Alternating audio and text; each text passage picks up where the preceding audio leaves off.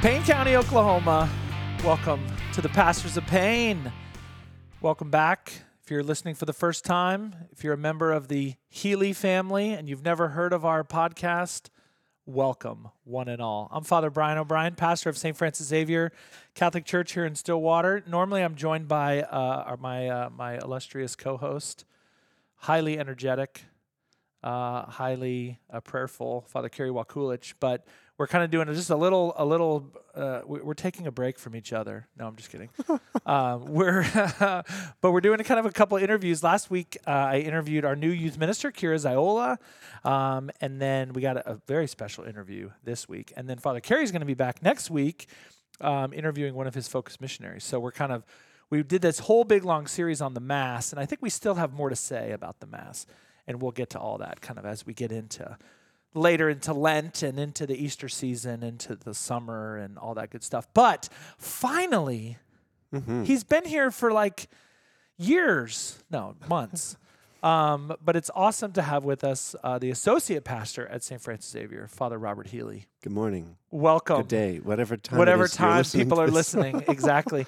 So Father Healy came to Stillwater last July 1st, basically.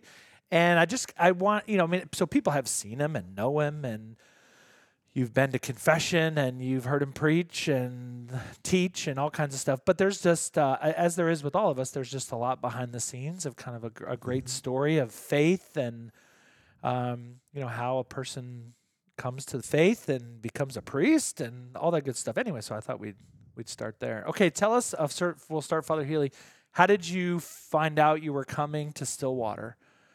Well, just like any priest who finds out he's getting a new assignment, I got a call from the bishop, and it was in late March, a year ago, and he said, hey, I'm planning to send you to St. Francis Xavier in Stillwater. I was at St. Anne's in Broken Arrow at the time. All the lovely people at St. Anne's. And shout out. Holy Cross. I was also assigned serving people at Holy Cross for the year. And so I got a phone call from the bishop, and he said, I'm planning to send you to St. Francis Xavier in Stillwater. I'll be giving you a call back in a couple of days after I finish making the rounds, because he calls all the priests. Lots of calls. That he's assigned to new assignments, and then there might be a need for a change or a switcheroo or whatever. So he gives them a second call in a couple of days saying, hey, okay, so we're on. Done deal. Yeah. Yeah.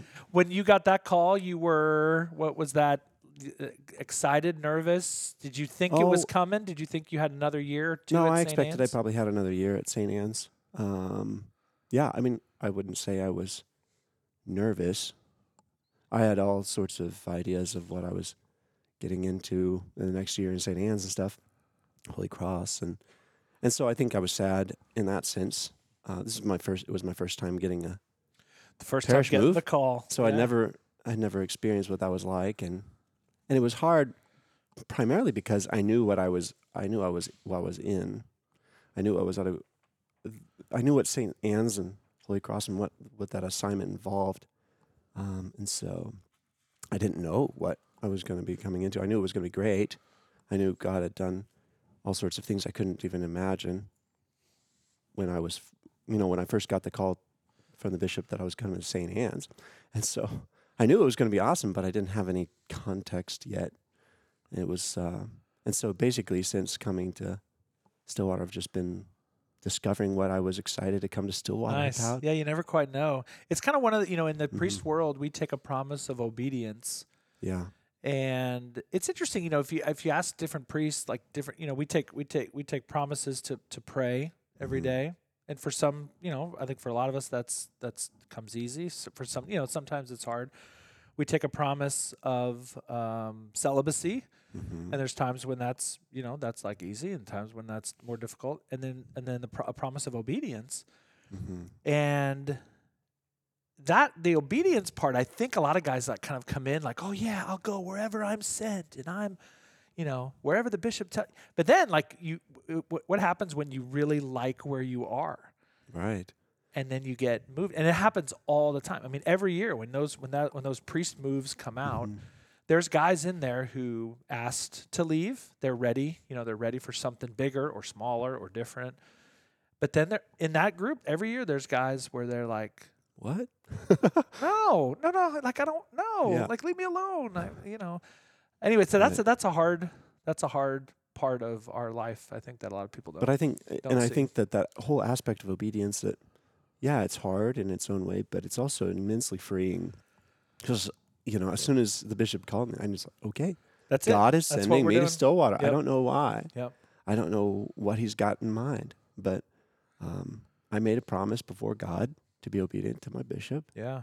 and now He's sending me Somewhere out here. else. And then of course immediately after that, I was in contact with you, Yep. and we were talking. We started and, making plans. and so yeah, it's been a great ride so It's far. hard to believe that you've only been here since July. I know. I It can't seems hardly believe longer it's just, than that, to me at least. right. Wow. Okay, tell us about your family. How'd you grow up? You grew up in kind of in the Tulsa area. Yeah, I grew up in town. What did that in look Tulsa. like? Probably when I was in college, my family moved out into the country, out east of town. But I am one of 6 kids. My mom and dad, Bob and Adele Healy, are Good people. awesome. I love them. They're the best. As any son ought to think, but I actually do think They really are the best. They're the best. and so I have 3 sisters and 2 brothers. There are 3 and 3 of us, boys and girls, evenly matched. And so Where are you in that group? I'm the third. Okay. Yeah, 2 older sisters, younger sister who's a sister. She's We'll talk about that. get He has into a that. sister who's a sister. yeah, That's pretty wild. That doesn't happen every day. and then 2 younger brothers. So Nice. And Yeah. where do they live? They're kind of all over. well, yeah, my oldest sister's in Indianapolis. Her husband teaches pediatrics at the Catholic Medical College there in Indianapolis. My other older sister lives in town in Tulsa with her family.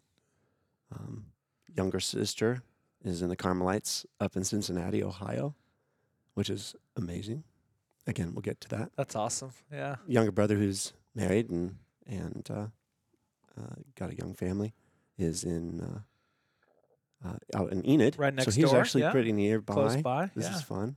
And then my youngest brother is living adjacent to my parents and working with my dad, and it's really good. That's So awesome. Tell everybody what your dad does. This is a fascinating. My dad runs Grill Blazer.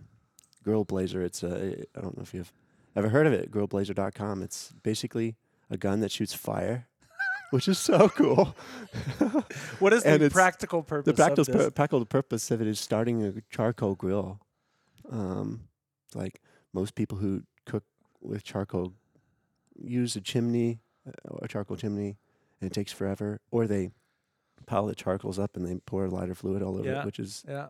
This is Then a you more taste efficient different. way of. so. Yeah, no, my dad basically would just with this product, you're able to just put the coals where you want them in the grill, and then light them up, and in 2 minutes have the food, have the meat cooking, and you don't have the. So it's really cool. This episode of Pastors of Pain is brought to you by Grillblazer. Grillblazer.com. Yeah, anyway, Yeah. I think that's Anyway, it's that's- fun. That's It's one fascinating. thing to have it. And he invented it, right? Yeah. Yeah. Well, for the longest time, he had kind of adapted a weed torch to make it do what he does, and I developed this method of grilling. And then he said, "Do you think you That's could?" so interesting. There was one time, it literally was one day that my brothers and my brother-in-law and we were all sitting around talking with my dad, and he said, "You see me do this every time I go out to grill. I start the grill like this, and in 2 minutes I've got the meat on the grill. Do you think I could market that?" And I'm like, "Yeah, you totally could. But Dad, you got to You make could it do look it, like a Dad." gun because it'd be so cool." Yeah, that's got to be part of it. Yeah, it's fun. Yeah. That's awesome. All right, tell us about your kind of just your family life growing up, your schooling. Yeah, What I did was the I was what did homeschooled. what did the Healy home look like? I was homeschooled K through 12, along with all my siblings. We were all homeschooled, which is like people think, man, your parents must have been really like. Sure, I mean, I don't think it was easy. It was hard hard work and everything. But also one of the things you realize is that by the time you're in third or fourth grade, you're doing the stuff. You're just reading a book, doing the things that you're supposed to do. I was truly homeschooled. I wasn't just distance learning, internet studying and stuff.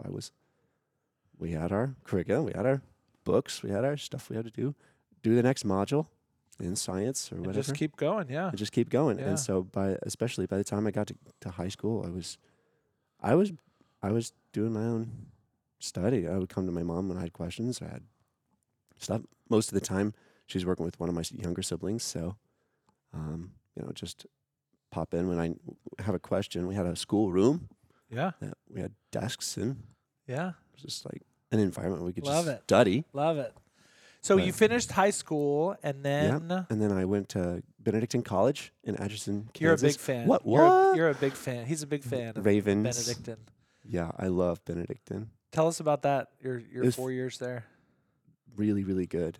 I studied English and history with an eye to be a teacher. I kind of had, when I was in high school, I kind of hit this fresh theme of like I really was passionate about history, about English and kind of in the grammatical communication aspect of it, but also in the storytelling and the creative writing. I was engaged in writing one-act plays and stuff. And when I was in college, I wanted to kind of take that to the next level. So I wrote a musical when I was in college. I remember that. And Yeah. And put it on with some friends, and it was really cool. It was really fun. But so anyway, while I was in college, I was kind of really thinking of being a teacher, and I got involved in all sorts of things Benedictine, because it's a good Catholic college, and it's not. One of the things that was a deciding factor for me when I went up there to visit was like they said, we're unapologetically Catholic. You don't have to be Catholic to come here. You don't have to be Catholic to graduate. It's not like we're Not a faith test. right, Yeah. but we're not trying to create a bubble either. We're going to be unapologetically Catholic We are who we are. and Yeah. and love it. And so, we have to study. You have to study some philosophy and some theology as part of the core curriculum of the school. And then there's just the broad variety of people who come there. Some people who come there for sports. They got a good football team, good soccer programs. Our ladies soccer, when I was there, were really doing Yeah. super. All the sports were doing really Yeah. well, but they were doing extremely well. Part of the best thing, I would really have to say one of the best things about Benedictine College is President Minnis. Stephen Minnis is Stephen there. Minnis, as a president of the college, he really loves the students, and they know it. And every first day of classes, he was standing on the Raven Walk, which is the big long staircase that goes up from the student union up to the academic buildings, and greeting the students by name. Man of great faith, great love for Our Lady, and great love for his students. And when I got ordained, he came to my I remember that. Yeah. He was came there. to my ordination. So that was That's wild. very meaningful. So speaking on the priesthood front, when was that? I mean, I remember Father Healy and I first met. I was a seminarian, and you were a teenager. Altar boy in my parish. And the Healy brothers were sort of these. They were always just serving mass at the cathedral. So I'd come home from break on seminary and go to the the midday mass at Holy Family, and there were the Healys, Right. just kind of around. And part of the benefit of being homeschooled, we You were there every day. Yeah, we just could be about there every day. Yeah, that's awesome. serve all the time. If there was a special something, didn't have to try to fit it somehow into my. Get out of school, and I mean, yeah, Right. you were there. So when kind of priesthood wise, when was that first on your mind, and then when did it really crystallize? Well, I first wanted to be a priest, I think, when I was 7. I mean, I played mass with my siblings. We figured out how to put it together, everything we needed by way of. I didn't have at the time like some genuine little mass kit like they have nowadays. They have these Yeah, now you beautiful can, like, mass buy kits. They're 'em. just Yeah. wonderful. They've got a beautiful old chalice.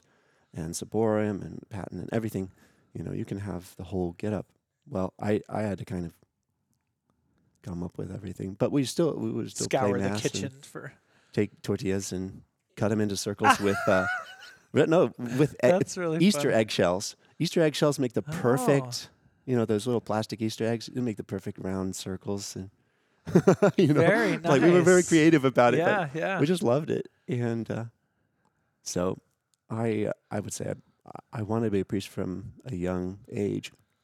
In fact, one of our seminarians, Robert Williams, he and I were really good friends growing Yeah, up, yeah. and we were always talking about what if the end of the world's coming when we're priests one day and blah blah blah and you know, underground sort of stuff like now we you're a we had priest, this he's gonna imagination, be a and he's priest. studying for the priesthood. He's And the end of close. the world is, maybe right around right the corner. So, So you're gonna get your wish. you know, hey, but it was so anyway. From my youth, I would say from a young age, I wanted to be a priest. When I was in high school, I was really I still had that on the back burner. It was still something that I was open to. As I was applying to Benedictine, I'm still open. I'm open to the priesthood, thinking about the priesthood. But I really had kind of gotten a wind of teaching, and largely because I was so passionate about history, and so passionate about the English language and the communication of not just one's thoughts, but of who one is, and the story, the narrative of or just who we are. Yeah. Those sorts of things that I wanted to teach. That I wanted to be a high school teacher was my plan. Sure. But then, kind of during college, I got involved in the Koinonia retreats. I was involved in all sorts of stuff as a student leader. But yeah, it was the summer before my senior year that the Lord kind of hit me between the eyes So let's and go. said, "Hey, what are you planning after college?" Because all that time I've been kind of preparing to, but as I was kind of putting things together toward, where would I teach? How do I get the priesthood was coming on pretty, I would say, full throttle. Yeah. And so at the end, basically through my senior year, I wrestled with the idea, very much afraid to tell friends, like, hey, I'm thinking about being a priest, because I didn't want them to start calling me Father Robert now. Like, hey, There's the like, priest. oh, I was still praying about it, like, Yeah. I'm not committed to something. Yeah. And at times that made me kind of extra hesitant. And, but yeah, it was really, during my senior year, by the end of the year, I knew I was going to seminary. I was in application, Wow. and I told all my friends about it. And there were about 16 people out of my class That's amazing. who went to convents or seminary, Yeah. or to religious orders. Love that. Did you look at? Obviously you're a diocesan priest, a priest of the Diocese Mhm. of Tulsa. Did you look at? Were religious orders? Was that like a They were- possibility? They were a possibility, but I think I always knew that either I wanted to be a father of a family, or I wanted to be a father of a parish family. Yeah. The parochial experience, being in the parish, was really the only option, in my opinion. I invited, the question, like, should I be a Could you be a Dominican, Dominican or or a a Jesuit Benedictine or a Jesuit yeah, or whatever? Yeah. But I was never serious about. Yeah. Yeah. And it's taking that. interesting. I think when you look at when people are when guys are looking at the priesthood, I think most of us. I mean, same thing as me. I grew up with parish priests. That's Mhm. all I knew. And then you kind of along the way you meet some religious orders, but it was never like Mhm. I want to be in a parish and So, for instance, do what- I know Clear Creek Monastery very well, out in eastern part of our diocese, Yeah. and it's a wonderful abbey. Clear Creek Abbey. If you've never been, I encourage you to go see Father it. Healy will take you It's there. amazing, and every time I go out there, it fills me up very much. I really love it, but I don't feel that I'm pulled in some Yeah. there's no conflict because it's not my mission. It's not my I my love that. call. And, within the church, it's very complementary, so people I think can Mhm. look at, you can look at like your siblings who are married and have families. I do the same. And I'm like, Right. I love that for them. And I can be around that. And I'm Mhm. not jealous of it. I just appreciate it. In fact, I would say like married couples who are really living their marriage are the most confirming and strengthening of my Yes. priesthood. Yes. I know you Yep. say And the same the thing. same way that people can Right. look at our life as priests and say, well, I Mhm. don't want to be one. I don't feel called to be one, but dang it, I'm glad that I'm Right. glad those guys Mhm. have chosen that. So there's just that beautiful complementarity within the Right. life of the church. So you can go to Clear Creek and say, I love these guys. I Right. love this monastery. It's so good for the church. But Without I having don't any want to be sense one. of like I'm rejecting this Yeah. in order to be Yeah. a diocesan priest. Yeah. That it all goes, we need it. We need that all of Right. that within within the life of the church. Mhm.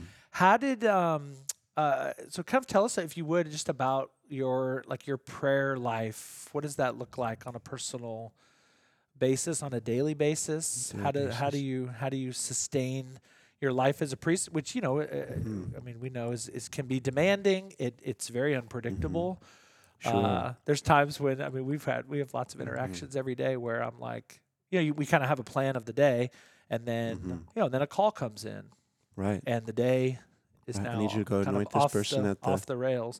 How do you right. keep a prayer life within that kind of structure?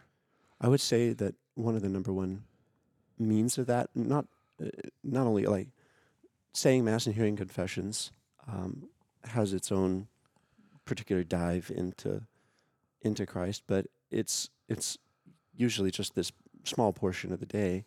Um, I found that praying the breviary, which is something that we're required to do, of course, as priests, is to pray the divine office through the day. That is a source of grounding again and again and again through the day.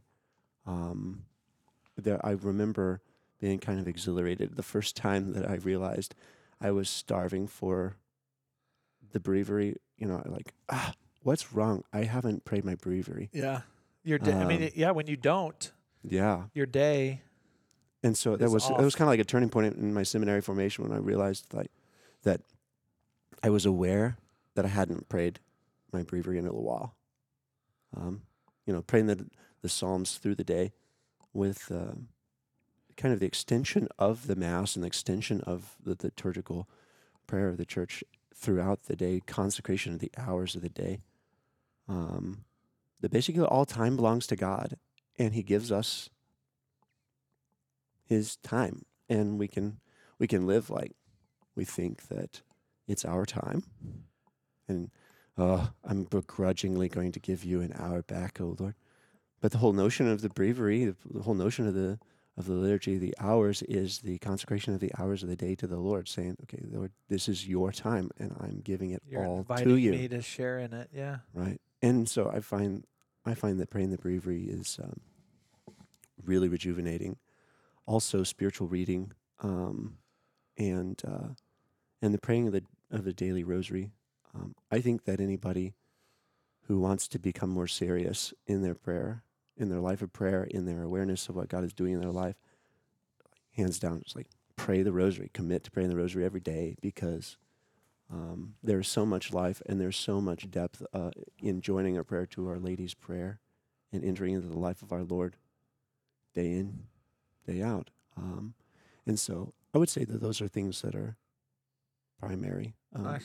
I'm also I'm trying to learn more, not to try to just, as a priest, it's necessary just to schedule in time. Like it's time to pray, but not to say, well, this isn't my scheduled time, so I can't drop in and say hi. That's one of the beautiful things about Right. working. I mean, living where we live. We have a chapel in our Mhm. house. Mhm. We have the Blessed Sacrament literally right down the hall Right. all day. And so, those kind of those short Mhm. little moments of just, okay, I've got a few minutes.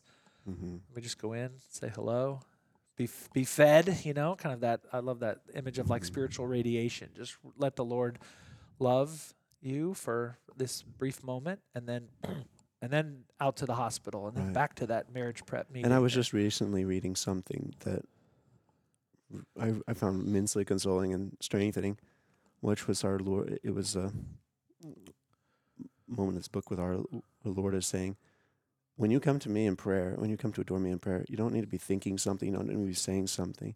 It's coming and loving me just by being there, and trust that in the silence, in the moments that you're there, I'm working inside of you. I'm doing my work. So even if you're just popping in and stopping, and That's a good. Like, Yeah. just to stop in the Lord's presence, and not to be doing something or going. Okay, I need to be on my next thing, but just to stop in His presence and allow Him to do something. I find that is a good expression of what What we're discovering. trying. So yeah, trying what we're to do. trying to do. Yeah. What have been some of your highlights so far in Stillwater? Oh man, well,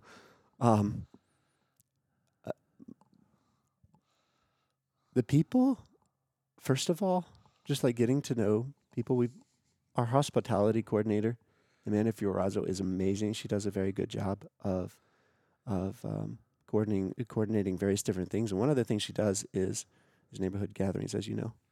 These are We just get a bunch of people who kind of live near each other, proximity, and have dinner. Yep. And so those sorts of things, that has been really good, just for getting to know people.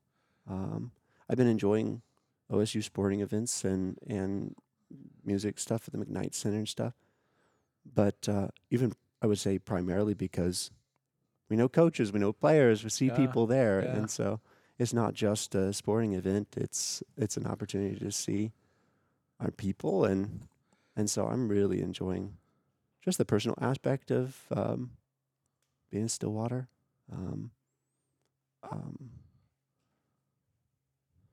Goodness, I know there's a lot more, but So you did. I mean, it's the sacraments. We've now been through. We're in the middle of Lent, so you're kind of almost to a point of being here for a whole year. We haven't had an Easter yet or an Easter vigil, but that'll be. And there are these moments that make me very excited, like when I'm walking through the narthex and I hear "O Come, Emmanuel" for the first time. I'm like, yes, we're here. Advent. It's happening. Yeah. But I would say there have been so many highlights that are just little momentary highlights that I wasn't expecting. When I'm in the middle of working on something and I get a communication from you that says, "Hey, so-and-so needs to be anointed. Can you go?" And I'm like, you're like, I'm in the middle of this, but let's go. That's my life. This is my life. This is Yep. what I'm here for. I'm not here to work on this or respond. I love the line that said, you were ordained to be interrupted. Right.